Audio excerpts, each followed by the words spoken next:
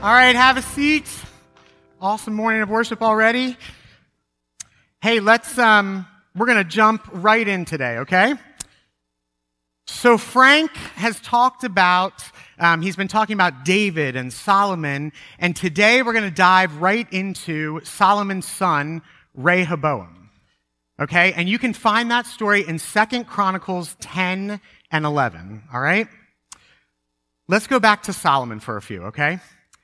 Solomon was the wisest king, and he had wealth beyond imagination. He also had over 1,000 wives and concubines. I read that and I thought, wow, alrighty then. That's crazy. But interesting fact from that, Rehoboam is the only son that we know of by name from Solomon.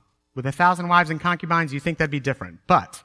So Solomon has fallen, and he's become unwise in his ending days. He's listening to the advice of his hundreds of plus lady friends. Sounds like a great idea, right? Yeah, no. He's following other gods. His heart is not after God's heart anymore.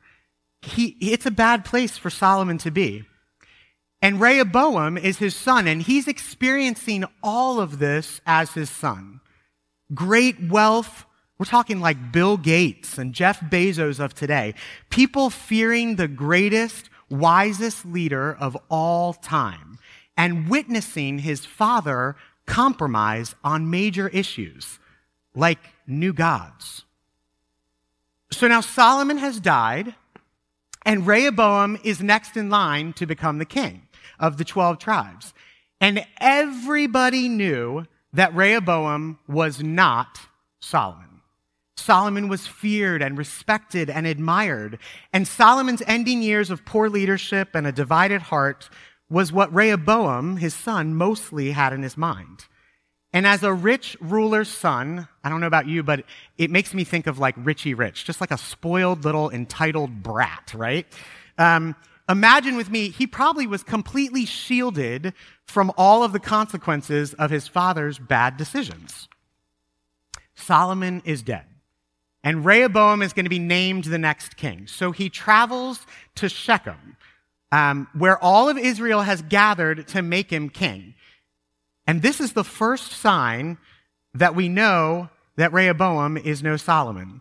See, people would have traveled to make Solomon the king, but instead he travels to the people. And he's there, and one of the elders, don't get this confused, the elder's name is Jeroboam. Jeroboam is there, and they come to the new king Rehoboam, and they ask him for relief. Let's talk about Jeroboam for a second. Jeroboam was a so-called enemy of Solomon in the end years. And in Solomon's disobedience of God, God told Jeroboam through a prophet that he would be the ruler over part of the tribes. In fact, Solomon tried to have Jeroboam killed. So Jeroboam comes with his tribes to ask the new king Rehoboam for help. They basically say, Solomon was very hard on us, and we're asking you to lighten our yoke.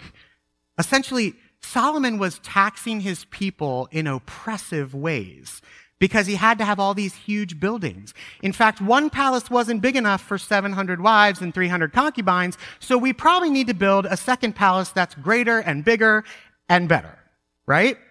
But how do you pay for that? He taxed the people in oppressive, crazy ways. They're actually saying, we don't know exactly, but they think it's anywhere between 40 and 70% of your income went to Solomon. We're getting close to there in America, but we're not there yet. So the people are needing relief. And so Jeroboam and the people come and they ask Rehoboam for relief. And man, Rehoboam starts off great. He says, let me think about this. Come back in 3 days and I will answer you. That's an awesome start. No need for a hasty decision. No need to have a quick decision right away. And then the next decision is just as good. He decides, who should I get advice from? I know. I'll go to my father's elders, the people who advised him and made him so wise, right? Probably a great place to start. So he goes to the elders and he asks them, and the elders reply and said to Rehoboam, "You should lighten the yoke of the people and they'll serve you forever." Remember, Rehoboam was no Solomon, and the elders knew it.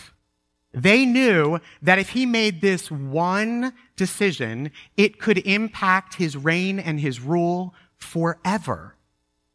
So Rehoboam took the first right steps, right? He's gone down this line, and let's just say that's where it ends. See, he's now going down the wrong path.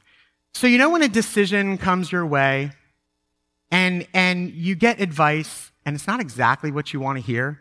So then you go find somebody who's going to say what you want to hear? So let's go. Here goes Rehoboam. Where does he go? He walks right out and he's looking for someone who's going to say what he wants to hear. See, reducing taxes meant a direct impact to his kingdom and his father's palace, which was his now. Reducing taxes meant that Rehoboam had to make sacrifices of his pleasures for the people. That would take humility and caring for the tribes way more than caring for his own selfish desires. So what did he do? He went and he asked his friends. The friends that honestly grew up in the palace and experienced all of the lavish royalty had to offer. Fine dining, fun lives, not much work, excessive living. Essentially, they were entitled people. And what would these friends say? Do you think they want to give up or sacrifice their comfort and their amazing living and their amazing lives for these lowly tribes? No way. So Rehoboam asks his friends, and of course they say, "Are you kidding me? You need to be feared like your father. You need to be seen like your dad. You deserve respect. You probably should have a bigger palace than your dad, right? Your father had all of this, and if you don't continue down this path, you're going to look weak." All of this was said because these friends really didn't care about Rehoboam. They cared about their lifestyle. And truthfully, Rehoboam really didn't want to give that up, or he wouldn't have asked their advice. So, at the end of that, he's been 3 days, he's asked advice, and he goes back to the tribes and to Jeroboam, and he says with great pride and arrogance, listen to this statement, it's crazy, "My little finger is thicker than my father's waist. My father laid on you a heavy yoke, and I will make it even heavier. My father scourged you with whips. I will scourge you with scorpions." Holy cow, what a prideful response, right? "Please, new king, lighten our loads. We can't take it anymore. We need relief. Please, please, please." And he goes, "Nope. In fact, you ain't seen nothing yet." So, the consequences of his decision. See, the people that he answered basically looked at Jeroboam, the person that asked on their behalf. Then they looked back at Rehoboam and they said, "Good luck, bro." Honestly, the visual that's in my mind is they gave the proverbial middle finger of the time to him. I know that sounds harsh, but I think that's probably about the feeling they had. At this point, the tribes of Israel divided. And that still stands today. One decision, one bad decision on the part of Rehoboam broke apart a nation forever. Wow. One bad decision led to the divide of thousands and thousands of people. An entire nation. He even started down the right path, but he was led there. So that's our story for today. Whew, okay, we got past that. There's so much to look into this story, and especially about the life of Rehoboam. I really believe there's one main point, and we'll get there, but I want to talk about just a few other things that this story talks about. First, did Rehoboam have a chance to be successful?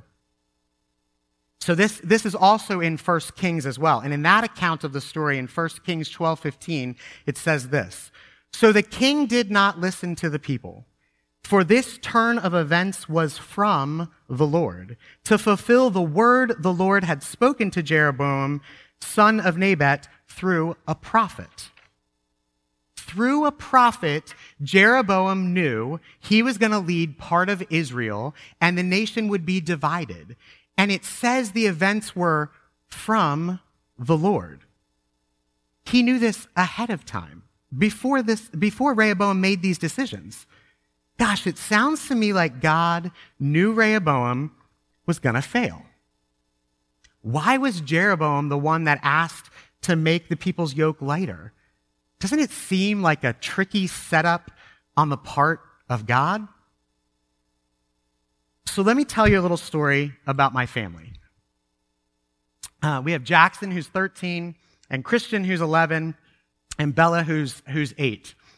And when Christian and Jackson were little, probably 3 and 1.5, Jackson, they're boys. They like to wrestle, right? They just like to have fun. And so Jackson would come out of nowhere, and the best way he knew how to wrestle with Christian was to just fly around the corner and flatten him. Flatten him and then wrestle. They'd have a little fun. Jackson and Christian are having a blast. It's all good, right? Yeah, well, that's happening over and over and over again. And every time it happens, Christian is a little less enthused about being obliterated on the floor by his brother. So it's happening over and over, and Lisa and I are saying over and over to Jackson, Jackson, one day he's going to be bigger than you, and he's going to take you out, right? We all know this is coming. But Jackson keeps doing it. It's the funnest thing to do. Run around the corner, obliterate him, wrestle. And Christian, over time, he's doing it, and it's less and less and less and less, until finally one day, Lisa and I are sitting in our living room, and here comes Jackson, and he comes around the corner, and Christian's over here playing with some blocks, and Jackson sees him, and he's like, yes, perfect opportunity, taking him down. So he runs around the corner, he runs over, he flattens Christian to the floor, he gets up, he goes back over to his Legos, and he starts playing. Here's the difference. Christian, you could see the fire of God in his eyes. He gets up, he's like turning into a bull, like his legs are moving, there's steam coming from his nose, and all we hear is, ah! And he runs across the room, hits Jackson, and obliterates him. I mean, obliterates him.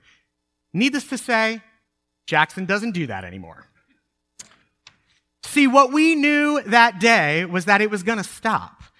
We warned Jackson. We told him over and over, this is not a good idea. You shouldn't do this. You can wrestle, but don't start it that way. And what seems to be something bad really accomplished our parenting purpose. I could say it again and again to Jackson, but he had to go through it to understand it and believe it. What was perceived as bad, even you could say sin because we told him to stop, God used in his life. I'm not going to lie, as a parent, it was really fun to watch too. So the bottom line is, our God knows all of time. He's God. He knows our yes and our no answers from the beginning of time.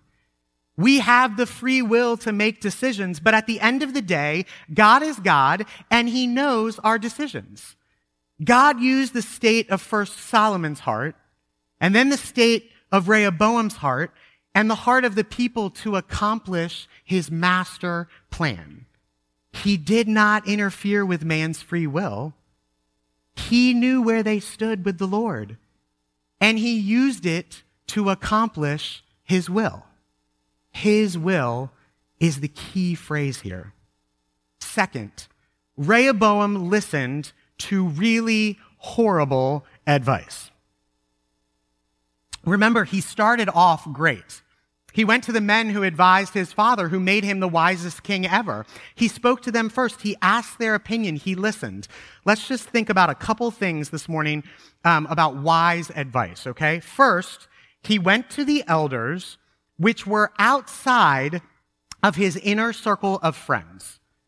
Many times when we're faced with decisions or trials, our best advice comes from wise individuals who look into the situation from the outside. They have a different perspective. They're not clouded by the relationships or the outcomes. They are able to speak truth in love without bias. Where did Rehoboam get his bad advice? From the very people he called friends. The ones who were in the middle of the situation with him. The friends who would have been affected greatly should he have chosen the right answer. These were people his age, the people he hung out with in the palace, the ones who had everything to lose from the right decision and nothing to gain.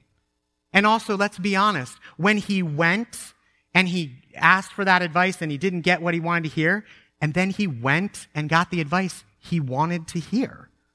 Have you ever done that? I know I have.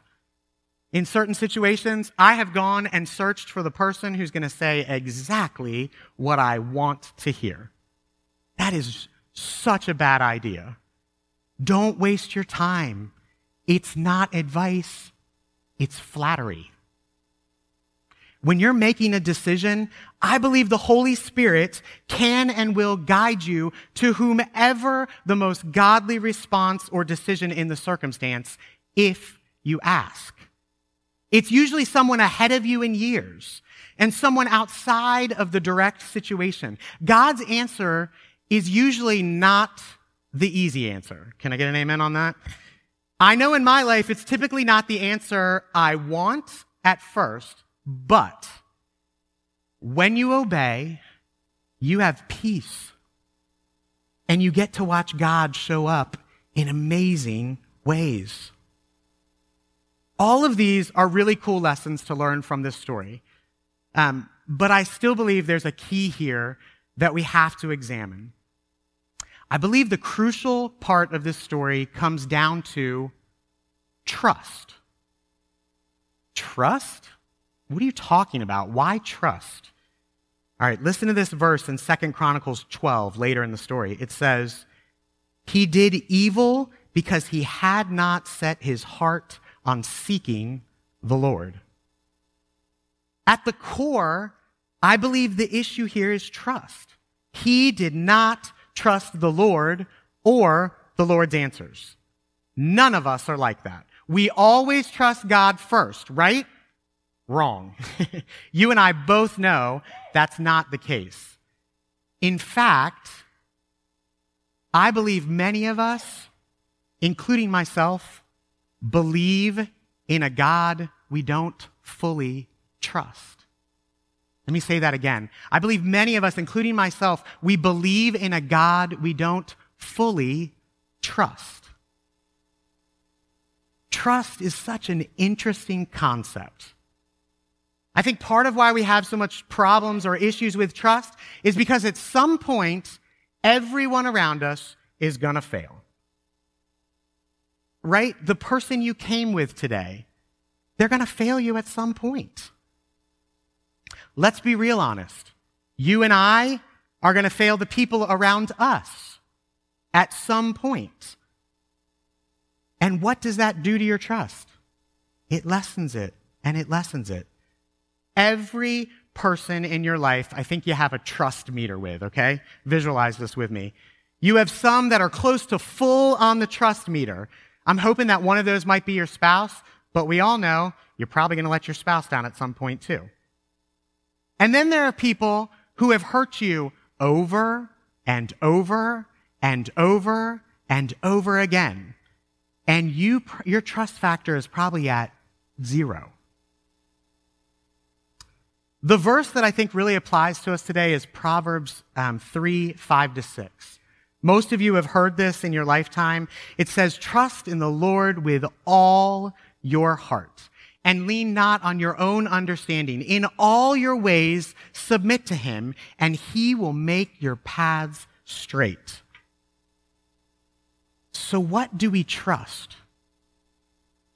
I heard this from a famous preacher, a sermon this week, and I had to share it. So when you came in today and you walked down the aisle and you decided, I'm going to sit in this chair, you probably came down, you got on your hands and your knees, and you started inspecting every little bolt and screw and fiber of your chair, right?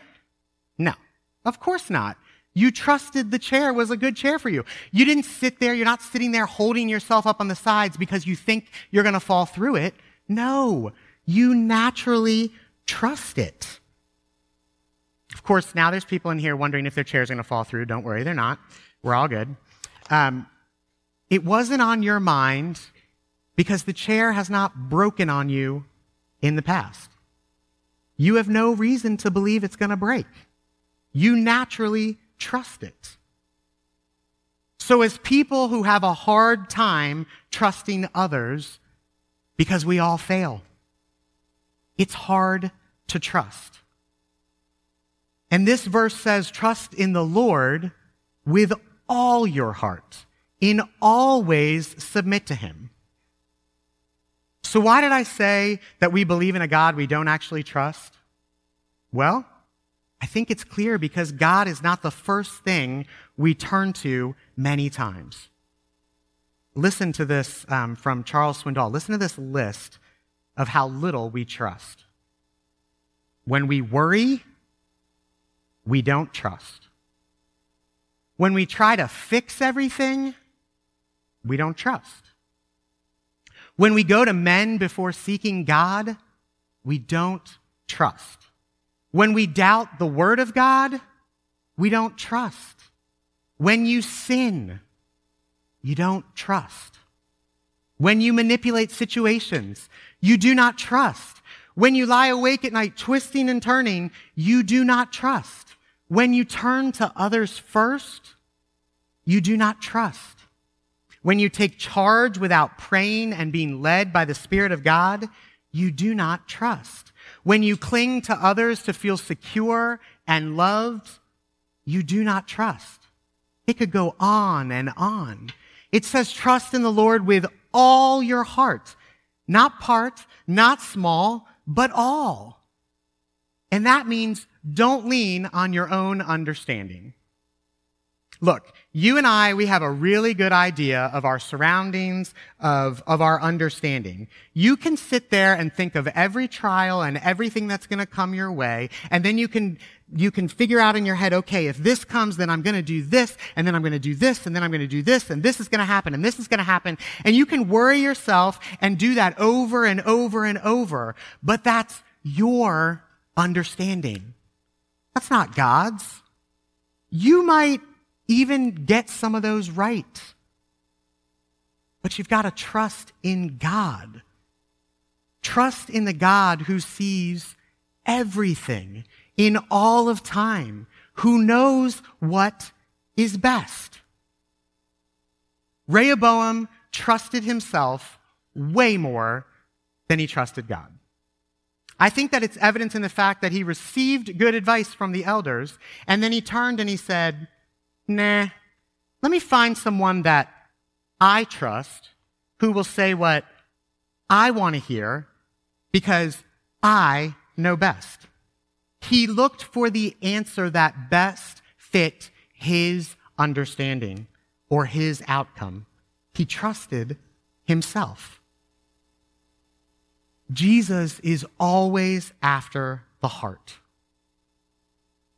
Where do you turn first when you're faced with a decision or a trial? Is God your first thought? Do you find yourself immediately playing out the scenarios of what could happen and how to deal with that? Do you find yourself running to your friends for advice immediately? Do you find yourself doubting the principles of God laid out so clearly in Scripture that you say you believe? Things like, God is good. God is faithful. God is right. God is kind. God is just. God is merciful. Do you find yourself manipulating circumstances to gain your desired outcome? Gosh, Rehoboam did many of these. It's a lack of trust. It's definitely not trusting the Lord with all your heart. You know, if I'm honest this morning, leading up to this message and preparing for this message, it's been difficult for me. Why? Because I stink at trusting God with all my heart. I have for years. There's been circumstances and things in my life and relationships that have gone sour and things have not been right, and it's caused me to not trust. And I've taken that and I've placed it on God. In fact, one of these areas God has been working on in my life has been trust for many, many years. I think it's coming to a head, thank you, Jesus. But I can hear him say, do you trust me? Mark, do you trust me when I allowed you to be diagnosed with type 1 diabetes at age 7? Mark, do you trust me when I didn't fit in with those around you? Mark, do you trust me in your marriage? Mark, do you trust me when I led you away from worldly wealth into ministry? Mark, do you trust me when you come to your longed-after place of ministry for it all to fall apart? Mark, do you trust me when you're not the ideal American view of a man? You like music, and I could care less about football. Just being real. Mark, do you trust who I will bring to work alongside you? Mark, do you trust me in broken relationships today? Mark, do you trust me in your financial needs? Mark, do you trust me in the death of a close friend? Mark, do you trust me when you're losing your house? Mark, do you trust me in your medical situations? Mark, do you trust me as a pastor when you're watching people go through deep, deep, horrifying suffering and grief? Mark, do you trust me when people attack you? Mark, do you trust me when you sin again and again and again? Mark, do you trust me when you know people are speaking bad of you behind your back? Mark, do you trust me when you're not hearing the praise that you want to hear? Mark, do you trust me with your children? Mark, do you trust me with your future? Gosh, I can say in many, almost all of these situations, I failed. I stink at trusting. There's something broken with my trust meter. And I bet, if you're honest, I could say that your trust meter might be broken too. Why is that?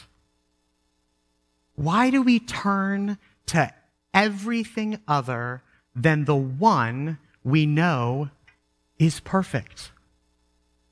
It's trust. Let me tell you about the one that you can trust. This is our God, the one who led Shadrach, Meshach, and Abednego into a furnace to be killed, and they walked out without even smelling like smoke. This is our God who led the Israelites out of captivity to be stranded in front of a sea with an army coming after them. You would have thought he would have brought like hundreds of boats to rescue him. No, he separates the waters so they can walk across on dry land and get to the other side. And then when they get there, the army comes after and the seas close and obliterate them. This is our God who led Moses down an alligator-infested river to be found by Pharaoh's wife and raised as royalty, and to then be nursed by his very own mother. This is our God who led Daniel to obey and pray to God and be thrown into the lion's den, only to be found sitting among the lions as friends. This is our God who fed 5,000 plus people with 2 loaves of bread and 5 fishes. This is our God who walked on water. This is our God who calmed the seas in an intense storm. This is the God who raised Lazarus from the dead. This is our God who turned a Jesus-hating man named Saul into one of the greatest men for the name of Christ named Paul. This is our God who sent his perfect Son to an imperfect world to be tortured, spit upon, ridiculed, and hung on a cross to die for you and me. This is our God who 3 days later brought Jesus back from the grave to conquer sin forever and create a way for you and I. This is our God who's coming again for all of those who believe in him to live with him for eternity. This is our God. How can we not trust him? He has not failed you or me. You may have changed your perspective, or you've sinned in the doubt of his goodness, or you manipulated your way out of an issue, or you asked people the wrong advice. But he has not failed you. He can be trusted. Do you guys know what trust looks like? It's surrender and keeping your eyes on Jesus. Let's pray. God, each of us today have a broken trust meter in some way. And it's crazy that we believe all these things about you, and yet we choose not to trust you, to not put you first.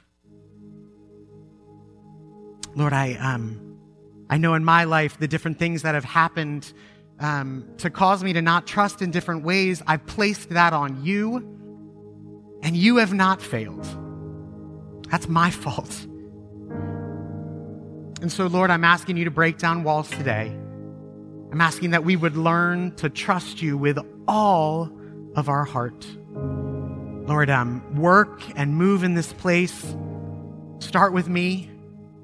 May I let go of my thoughts and ideas and surrender to your plan in my life. Not second, but right away. It's in the mighty, powerful, trusting name of Jesus that we pray.